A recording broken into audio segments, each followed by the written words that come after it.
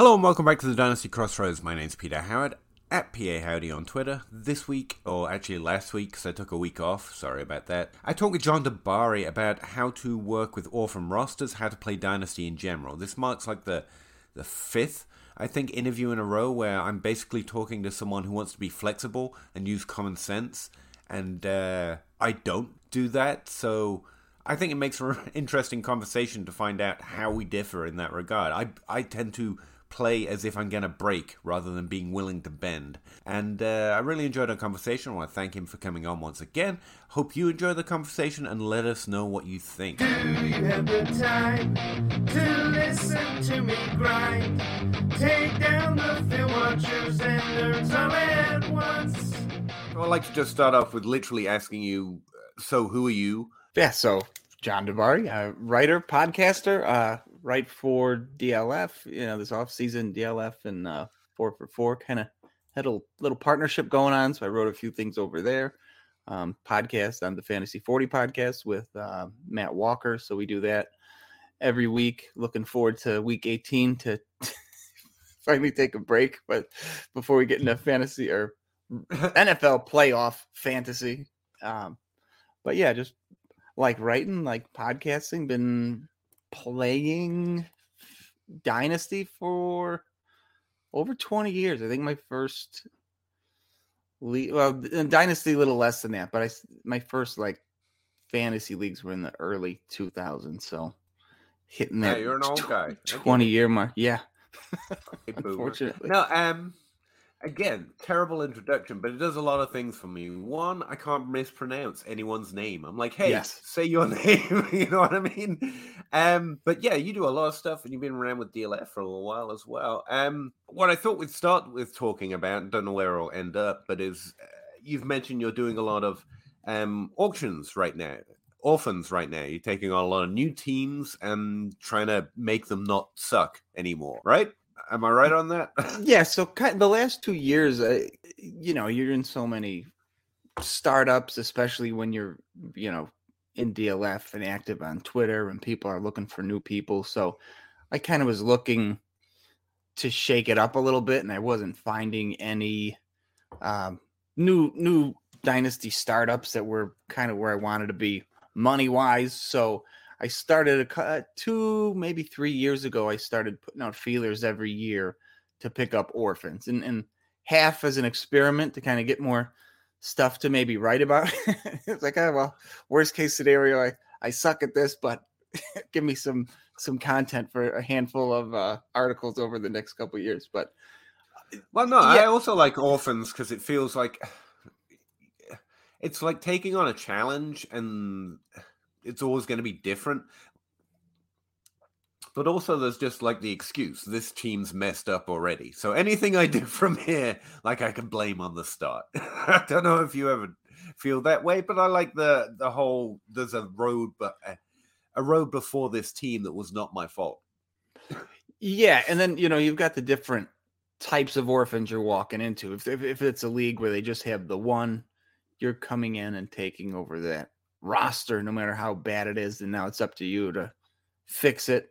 And then there's the other leagues where there's three teams walk away and they throw all the players back in a pool, and you and the new owners get to redraft again, which is kind of cool. And we were talking a little bit about just doing this for a while and kind of having a feel for it. I feel like I've done really well in those leagues where we get to just redraft out of that player pool. Like I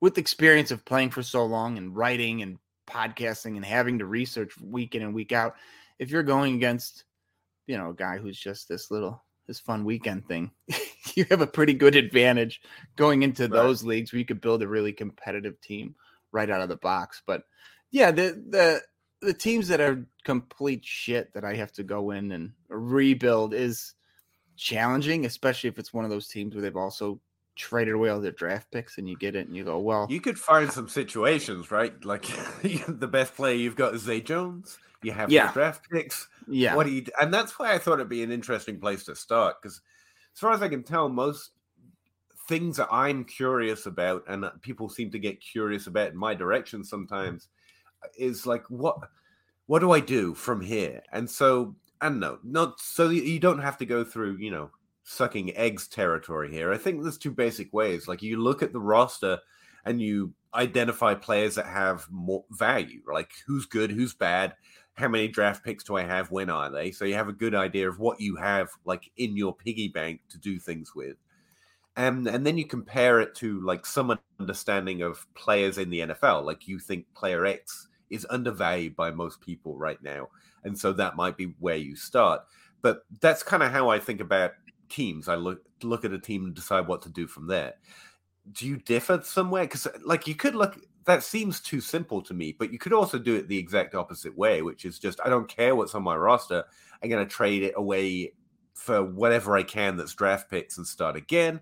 Or there could be many other ways of looking at it. So how do you start when you first join an orphan? What do you do? I think the one perk for me personally, that the thing I enjoy about it, that's very different from, a startup or a league I've been in for 8 years.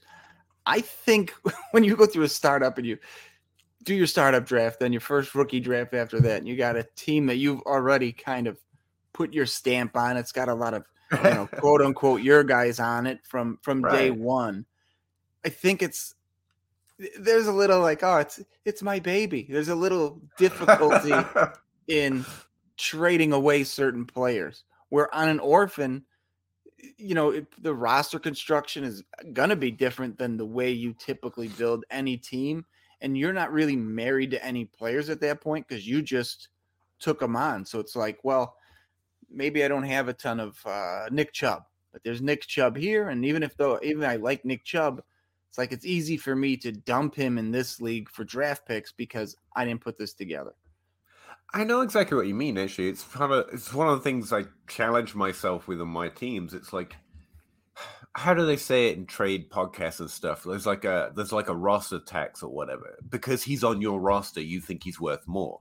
And if it's a team you built, like, I've been hanging on to Rashad Bateman for 2 years or Elijah Moore for 2 years, I'm not letting them go now. Whereas if it's just a fresh new team, you kind of can consider players in a new light, maybe. But also another part of it must be, like, if it's in a league you started with, you drafted the first roster, you kind of know who's playing in that league more. Like, you've seen them do their moves. Whereas if it's just an orphan team, you don't even know who likes to trade or what they like to trade. Is there any challenge to that part of it? I think, every league has its own, like you said, the different owners, especially if you played for a while, you kind of have a feeling of who you like to trade with and who you don't like to trade with. There's one league I started, I took over an orphan, and then they had a startup draft, most of the same guys. So I joined that other league, and it's among the worst trading leagues I've ever been in. Like, it's constant dog shit offers. And I'm like, I'm just not. And there's like a chat and they're like, you don't even respond. I'm like, if I don't respond, it's not even close. Like, I'm not even, I'm not replying to you. So there is that where, different leagues. Yeah. When you're playing with new people and you're the new guy, one, if you're the new guy, a lot of people think they'll take advantage of you. So I think right off the bat, you get a lot of bad offers to see if, if you're a dummy and you'll take them. And then, in more established leagues, like I'm in this one huge 96 team, 6 copy of each player, full IDP league. And I would bet you, I mean, kind of, I guess it's Pareto principle in action, right? Like, I think 80% of my trades are with the same 20% of the team. So but I think that happens in other leagues, even like my oldest home dyno. I mean, there's like 2 guys I won't even, if they send me an offer just because it's them, I won't even open it, or just it's an auto reject. Like, I'm not trading with him. And then I have a couple other buddies that, we're always flipping players or at least talking. So I think I'm on a lot of people's no trade lists. So yeah, I know how that goes. Like, I'm not trying to get. But yeah, with the orphans though too, you were talking about the trade tax and stuff. I think you have, especially in startups and stuff, you have your guys and other people have their guys. And it becomes harder to trade certain people because he's worth, like you said, he's worth more on your team, especially like sleepers.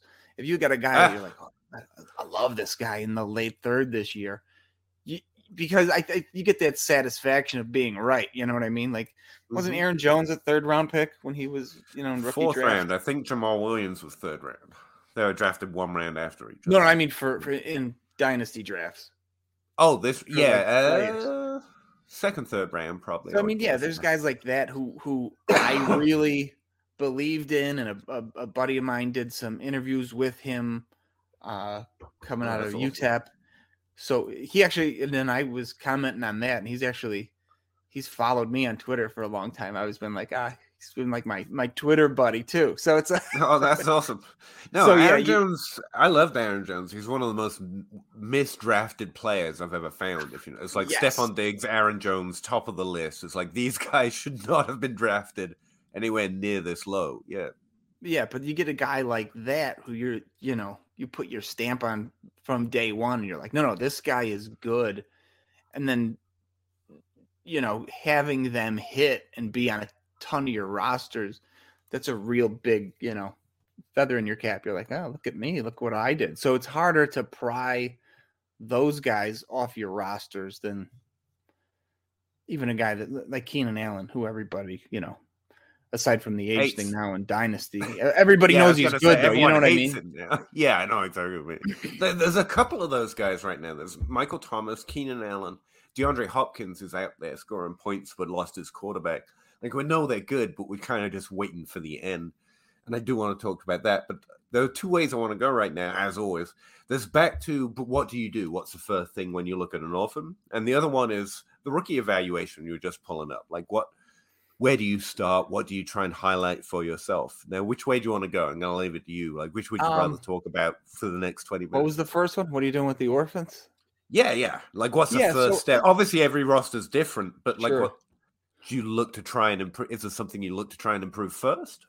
I think the first thing I look at is what kind of draft picks I have. So, sometimes we were talking before we started recording. Sometimes you take this team, your roster sucks, and you have no picks. So you're like, shit, I gotta. I mean, you're not gonna especially if the roster's garbage, which most orphans are. That's why they're orphans. If somebody's winning a championship every year, they're not likely to dump that roster. So you're typically taking on questionably built teams. So, you're going to have to rebuild that through the draft because you're just not going to have enough name value typically to rebuild that through trades. And then, I've always found in rookie drafts, you can always really start moving around picks and accumulating a lot more. So you could go into a draft with, let's say the team just got an early second. So you trade one guy, get another second. Now, if somebody falls in that draft, your team's going to suck. Whoever's still on the board that fell might be a value, but they're not going to help your team. So now I can flip that 202 and my 212 for a first next year and an earlier second next year and maybe a fourth this year. And you're like, okay, I'm able to build up, kind of a war chest of picks, trading the few picks I have. I was just going to say, so the first step is literally just slowly, however you can, build more draft capital in rookie drafts. Yeah, I've got, and just kind of being in so many leagues, we were talking a little bit before we started recording, just adding these orphans just as a way to change up kind of what, you don't want to be in the same league, right? So 25 of the exact same league is no fun. So most of my leagues are really different than each other. I'm in another. I was going to mention that actually, because you were just talking about that one league. I was like, I play in nothing like that. So that is probably changes a lot what you want to do. Yeah. And then I'm in another one that's a 32 team full IDP, single copy of every player. So it's real shallow and it's set up just like the NFL. I mean, everybody's got an actual NFL team. Your schedule is the same schedule as the real NFL team. So, but like, I like to default to the idea that everyone's playing in a vanilla PPR league with 12 teams in it, and that doesn't work with you. So you really have to consider the league you're playing in. Yeah. So like that league, for example, I think we have I think the rookie draft is 6 or 7 rounds. And the rosters are only like 24 people, I think. So it's very shallow, but I mean it has to be shallow just because of the size of it. But I've been flipping picks the last 2 years. So last year and next year combined, I think I had like 20. My whole roster's gone. Between the 2 years, I had 25 draft picks. So Right. I'm able to completely flip that and gut it. I mean, that was a league I was in since the startup, and I was competitive the first year or two, and then it started trending downhill, and I could, read the writing on the wall. So it was like, okay, I got to start dumping. Like DeAndre Hopkins, I think I got 2 firsts for, and I traded Aaron Donald for a couple firsts. So I was able to get a ton of draft capital, and early draft capital is important in that league because there's only so many good players every year. So being able to flip that, and usually, like I said, in draft, I have a lot of luck, and I don't mind kicking the can down the road all the time. So it's like I'm on the clock, I'm picking whatever, we'll say 24th. It's like, is anybody here? Definitely a game changer for me. If the answer is no, then I'm happy to move him for, people in that league will typically give up, 2 future firsts for your first this year. So it's like, okay, you want to come up here and you want to come get Drake London? Come take him. I'm going to get your first next year and the following year. So if that's interesting, well, a lot of it's interesting, but one of the things you seem to be pointing out is game changers. That's what's sticking in my mind here. Like, you either want something you think has definitely got the upside, like significant upside, or you're willing to move on, like, let's just keep building value. Right? Does that sound fair? Yeah. I mean, it's like I said, especially in those type of leagues where they're huge and the talent pool gets shallower. Yeah, for sure. I don't mind. Like, there's certain guys that we were talking about pinpointing busts in every draft, and so when there's some guy or several guys I don't like, I love seeing them get drafted because it's like they weren't even on my board. So to take him off the board, all the guys I like are falling to me. Yeah, and the other point there is we talk about it a lot on the Dynasty grind. Like, one of the most important factors is, you said shallow, but it's also just, when I'm thinking more of vanilla leagues, like, it's how many starters or how many teams in your league. Like, the smaller the league, the smaller the number of starters, the less even a Devontae Smith really matters. You want AJ Brown. The deeper the league, the shallower the league is, and so adjusting that way is important too.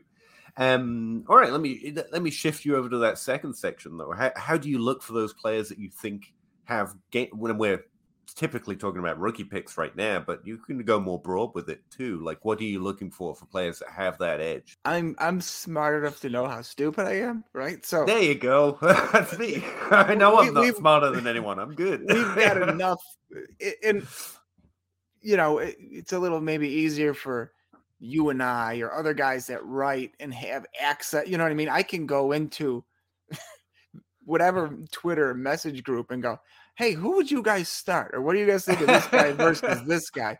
And it's people that other people are paying to get their advice from, So having access to that and going, all right, well, these guys like this guy and I don't. So what am I missing here? So I think, I don't know. No, it's not even having access. Like, I've got a Discord for my Patreon, and I do projections, and it's how I base my start-sit questions.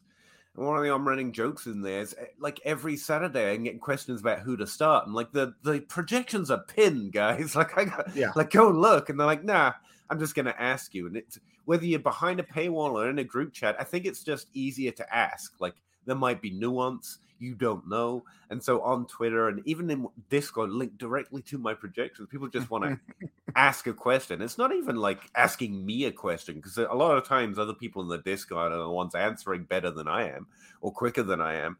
And it's just because you want to air it out. And someone might say, oh, you didn't know that guy's injured, or that guy's got a bad matchup, or it's snowing in Buffalo. Did you not hear? It always is snowing in Buffalo. It's the trick. And so I think being able to jump onto Twitter or into a group chat or just DM someone. It's one of the things I find about the Dynasty grind on Wednesdays too. Plug. I just realized I was plugging my own show on my own show. I didn't mean to. Like, it's not like people asking don't have processes or they don't know, but it's just good to ask sometimes. And I think that's one of the things we miss when we're trying to, like I was talking to you before this show started, pummeling my head against the wall, trying to come up with something smart to write.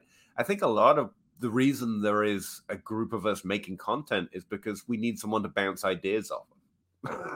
And so that's right, like getting in those group chats, getting on Twitter, just knowing who you can ask and someone will share a thought is a good idea. Well, and here in getting like, I can't think of a good example, but if you like player A this week, but all the other stuff you're seeing online is player B, and right, there's no description behind it where you could go in a DM and be like, hey, who do you like this week? And they go, I like player B. And you go, what am I missing here? So I think it helps you build your process, and you go, I didn't realize, could be a trend thing, the last 8 times Jacksonville faced a tight end over 6'5" on the road. You learning what you're not missing out on sometimes. Yeah, the conversation is key, I think. Sorry, carry on. Is there anyone sticking out to you right now? Like you just referenced Keenan Allen as being like really good. In my head, I've already kind of written him off because I know I can't trade him to anyone for anything more ever again. I love Keenan Allen. I think he's going to keep being great until he decides to retire. But it's interesting that he's on a different list in your head. I'm less scared of old guys at this point in time than I have been in years past. For a long time, especially with running backs, you hit that age 30 cliff, and I think wide receivers, it's kind of downward starts at age 32. But the guys, if you look at who's like 27 right now at running back, which for, I don't know, the last 5+ years, that was a death sentence. You're like, well, it's done for him. But like, I'm not as down on Zeke as a lot of other people. I love Tony Pollard, but I don't think. I think Zeke's an interesting name, actually. Like, I was thinking about him the other day. It's like I've completely written him off, and I think he had a good game the other day. Yeah, I don't think he's. Why wasn't I like he's still pretty good? Yeah, I don't think he's washed. And just off the top of my head, I think Aaron Jones is 26 or 27. Zeke's 26 or 27. I think Eckler's around there. There's a ton of guys that are still productive, and I think for several years the top running backs aged out, but I don't think they were, I know they weren't LaDainian Tomlinson, but we didn't have, I don't think their talent was there like these guys that are 26, 27.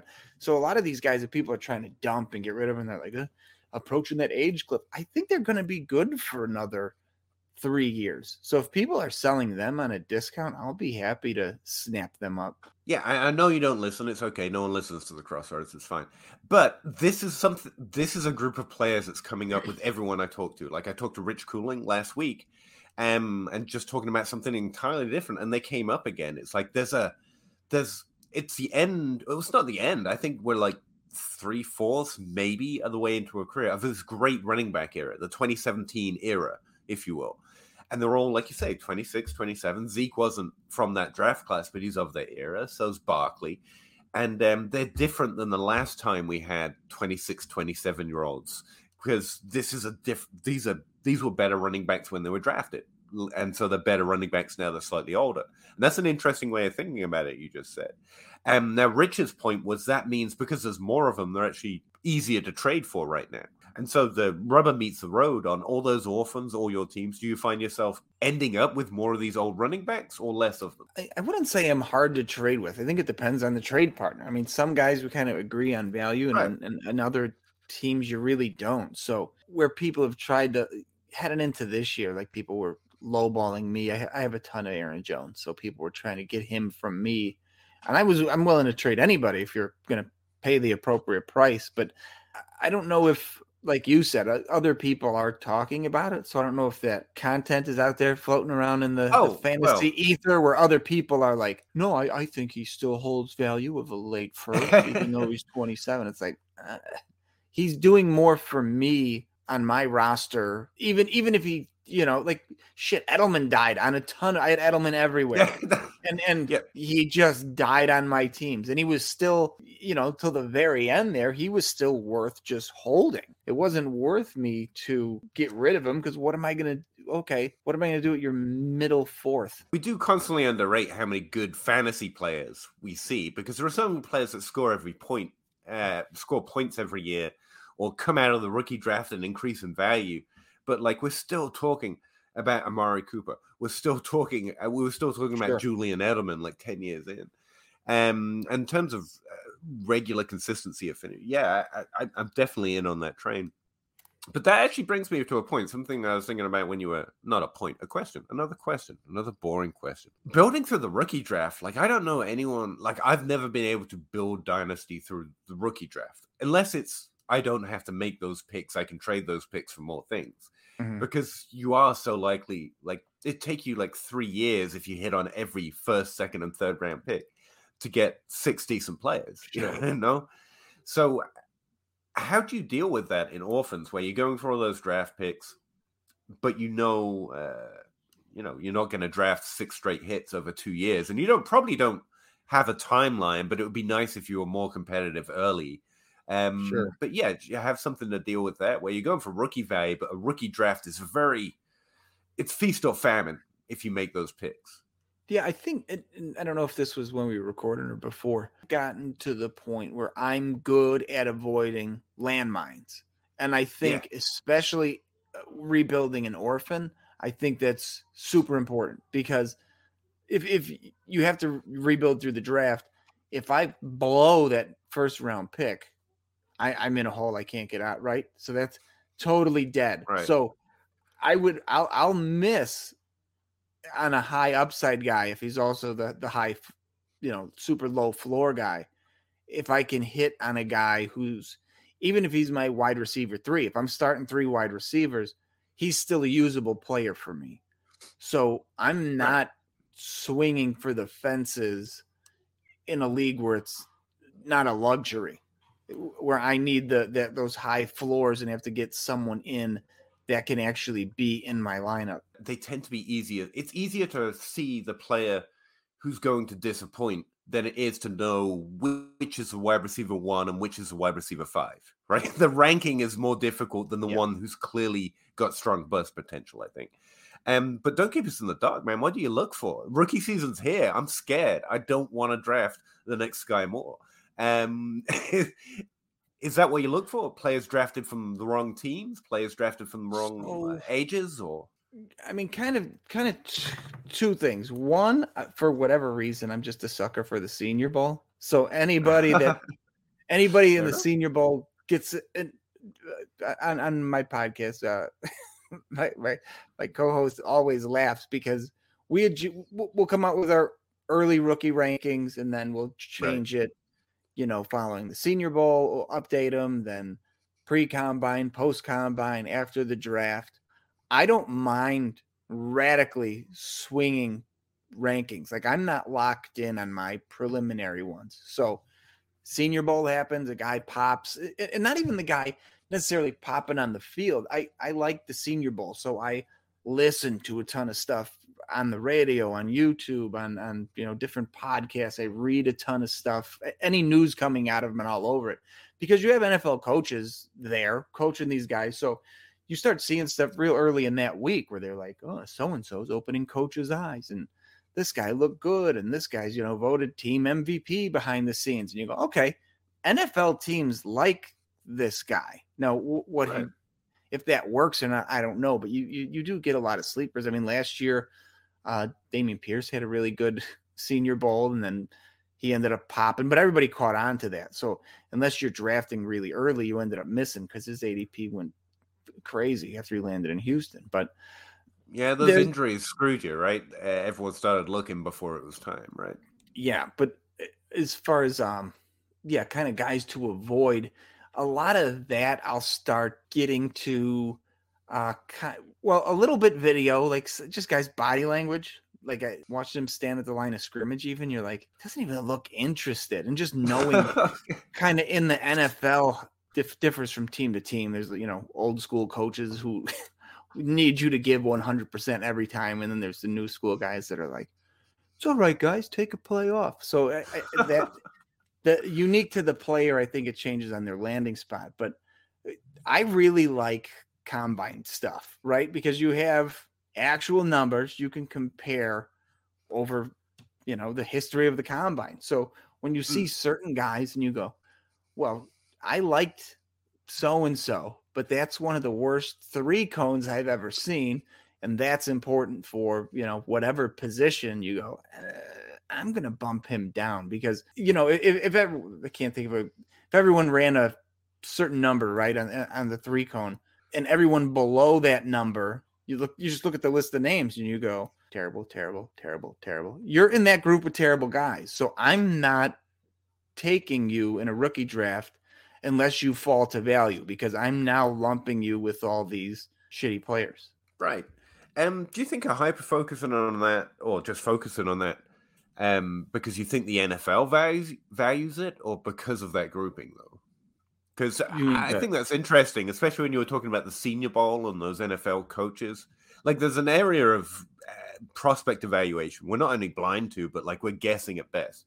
Like coaches like this, I guess, and coaches say they're like this, I guess, but it's not, especially where everyone knows everything and everyone has access to all the data these days and better data if they're behind paywalls.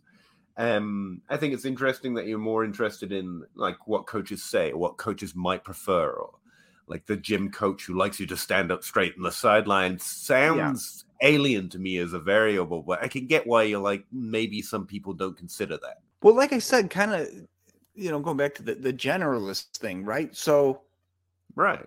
I can read the box score. I could see people say, hey, look at these combine numbers. This guy did this.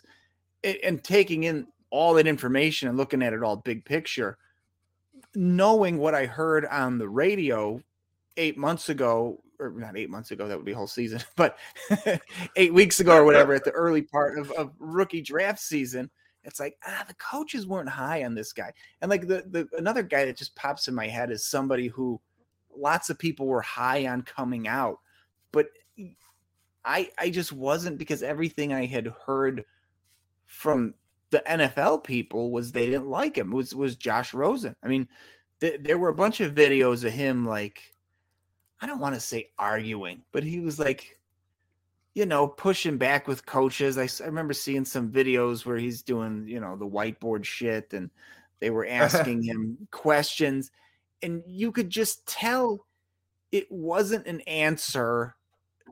And it wasn't that the answer was bad. Like they didn't like his tone or whatever it was at the time. Okay.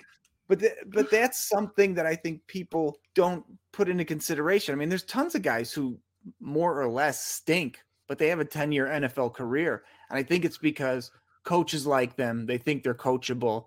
I'll keep this guy on my team. At least I like him. Like, right. I can't think of a good example off the top of my head, but there's tons. Keelan Doss, another Senior Bowl guy.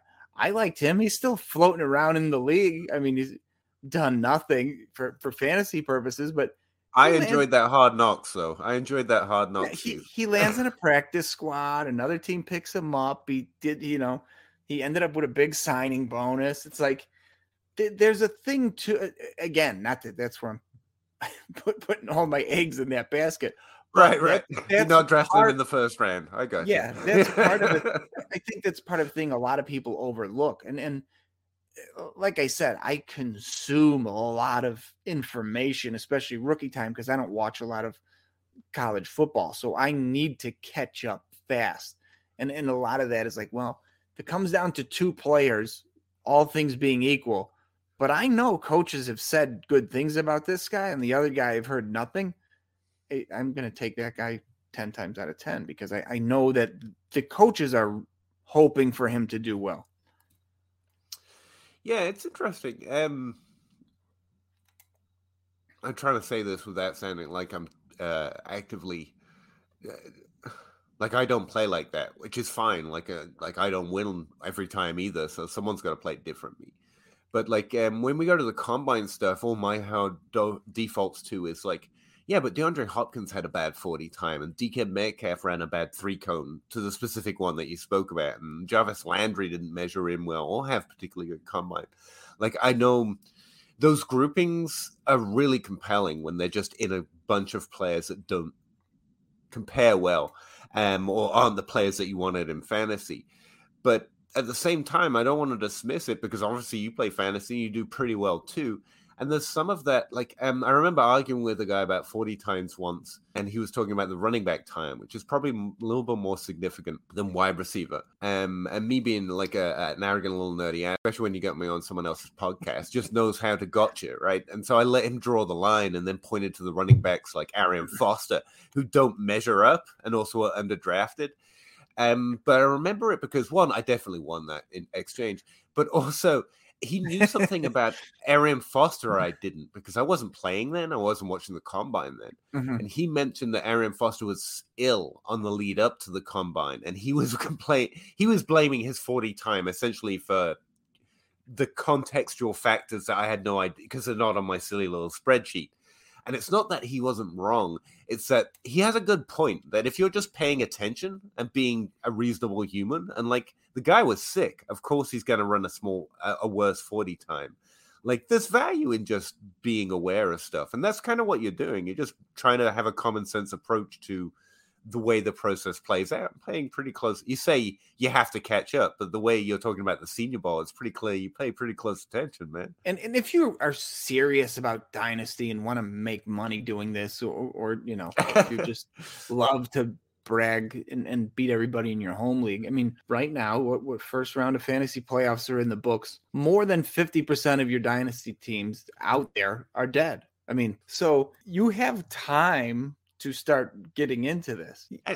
And sorry, Karen. Just go back to the combine. Yeah. And the thing that I've never liked about the combine is I pay more attention to like the non-measured football drills, right? So like watching guys run that gauntlet drill year after year after year, you can just see who's fluid, right? Like this guy looks good doing this.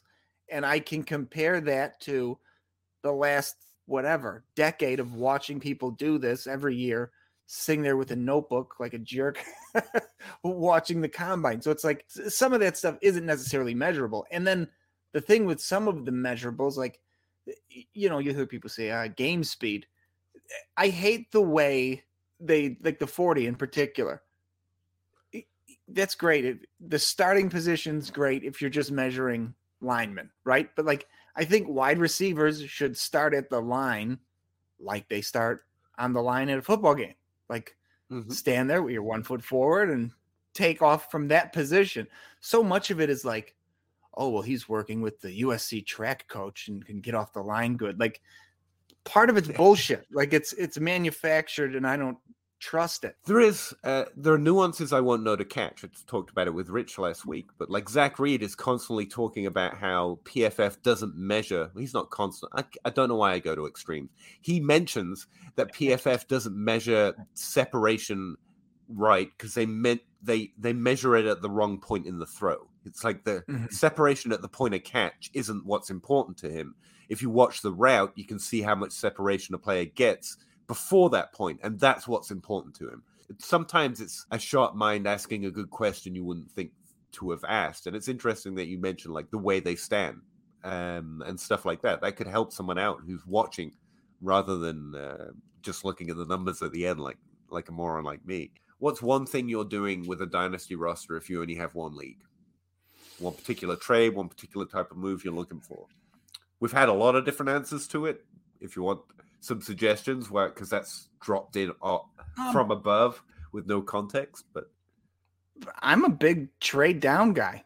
Get as many darts as you can. You know, right. Even if your process is good, at the end of the day, it's all a dart throw till they're actually playing in the NFL. So, do you like the guy you might get at 1.03? Sure. Do I like the chances if I could get 111 and 112 for that 1.03? Do I like that just as good as better? Yes, absolutely. Because I would rather give me as many guys as possible because the odds of one of them hitting is much better than me just crossing my fingers on the single pick. Again, different than me in almost all respects, which is definitely appreciated. But also, I like the fact you took it more general, not specifically 2023 picks, but in general, take more shots instead of having higher value shots. I like that a lot. Appreciate that, man. Thanks very much. Cool. Yeah. Thanks for having me. This was fun. Yeah. Chicken or crow, crossing the road, go. Clicking a pole, Twitter is gold, player unfold, so. Jake on the table and Abe on the plays, though. Pete enumerates the plays, they're analytical. Picking my nose, don't really know if I like that. Picking their brains, got different lanes, but I like that. Picking these guys, all of these times, all of these nice stats. Picking apart, the film is an art, always a fight back and forth. There is no order, they disorder more and more because the players ain't no older. They some hoarders or some mortars, dropping bombs without no borders. They got that I like mortar, peak grinding numbers like molars. I don't know anymore, I am at a crossroads. Chicken or crow, crossing the road, go. Clicking a pole, Twitter is gold, player unfold, so. Jake on the table and Abe on the plays, though. Pete enumerates the plays, they're analytical. Chicken or crow, crossing the road, go. Clicking a pole, Twitter is gold, player unfold, so. Jake on the table and Abe on the plays, though. Pete enumerates the plays, they're analytical.